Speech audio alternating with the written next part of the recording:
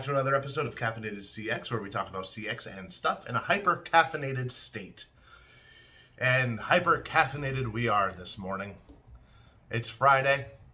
It's 6-something. It's time to go. Today we're going to be talking about customer choice and the illusion of choice and the lies that people tell. And these are okay lies because they're with the best intentions. Like, one time, Disneyland did a poll. Hey, what would you like to eat at our theme park at Disneyland? And a large portion of people said they wanted a salad option. They wanted to eat salad at Disneyland. Cool. So, what did they do? Well, they added salad. Nobody ordered them because nobody eats salad at a theme park. We can see this with some fast food restaurants as well, where when customers were polled, they said they wanted healthier options. But when it came to it, when they added those healthier options, nobody ordered them. So, people have the best intentions of getting a salad at McDonald's, but they don't buy them when they're available. So, what does that have to do with us? I'm going to go ahead and tie that in to channels that the customer can reach people by. Right now, given a poll, customers want more avenues to contact companies. But do they? Let's look at it this way. Let's say you go to a restaurant and they give you a menu once you sit down. And this menu is 10 pages long with 100 different options, right?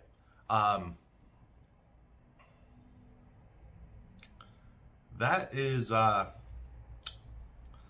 good. Most people will stare at the menu for a long time deciding on what they want to eat. And yeah, so a long time.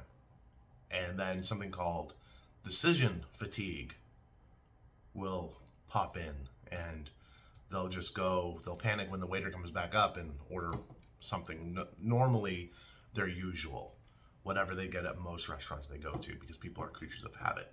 So to eliminate decision fatigue and to alleviate stress on the cooks, some restaurants have gone down to very, very small one-page menus with just a few options.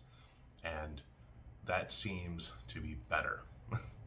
So, one, the cooks can perfect those things that are on the menu, and so they don't have to learn how to make pizza, but also learn how to make orange chicken. So, because different cuisines, different things, totally different things.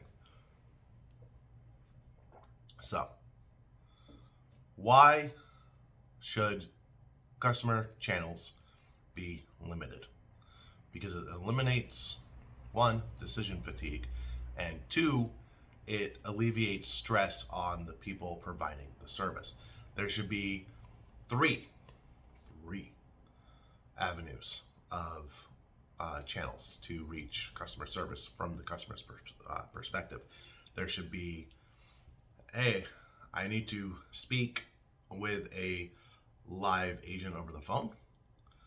2, I need to reach out digitally, either through chat or email. And 3, self-service. And that's it. So, have the phone lines open and make sure you're staffed up to at least an 80-30 service level agreement. And 2, have that web chat and or email or texting. It's all the same thing, really.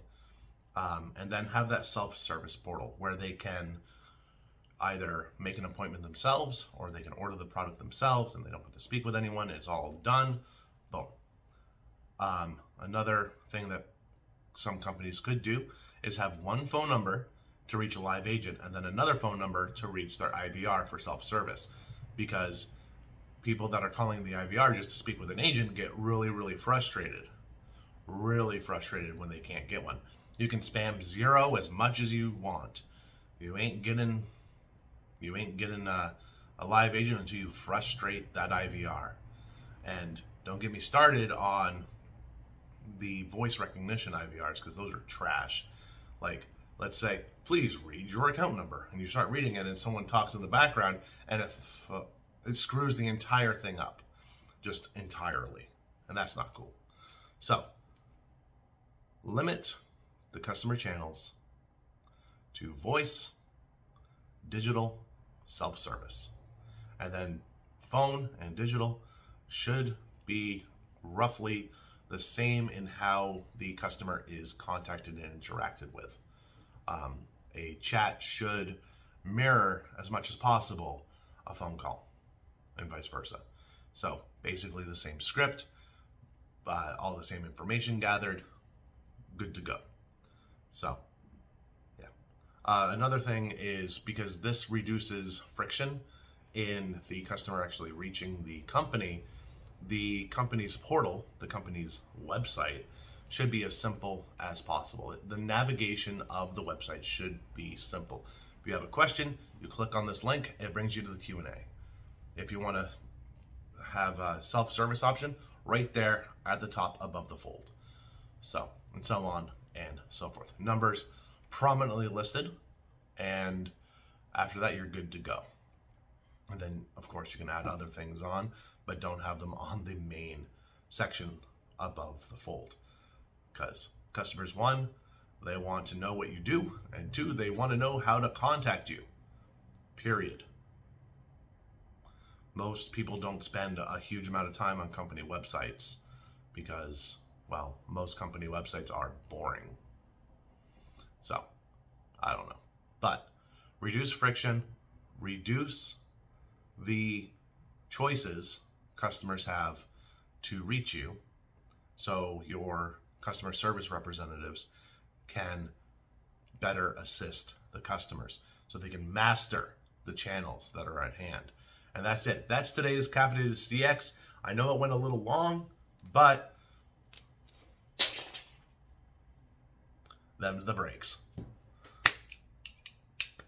Bye. Hey, welcome back to another episode of Caffeinated CX, where we talk about CX and stuff in a hyper-caffeinated state. Today we're going to be talking about customer choice and stuff like that. I didn't mess it up. Anyway, customer choice.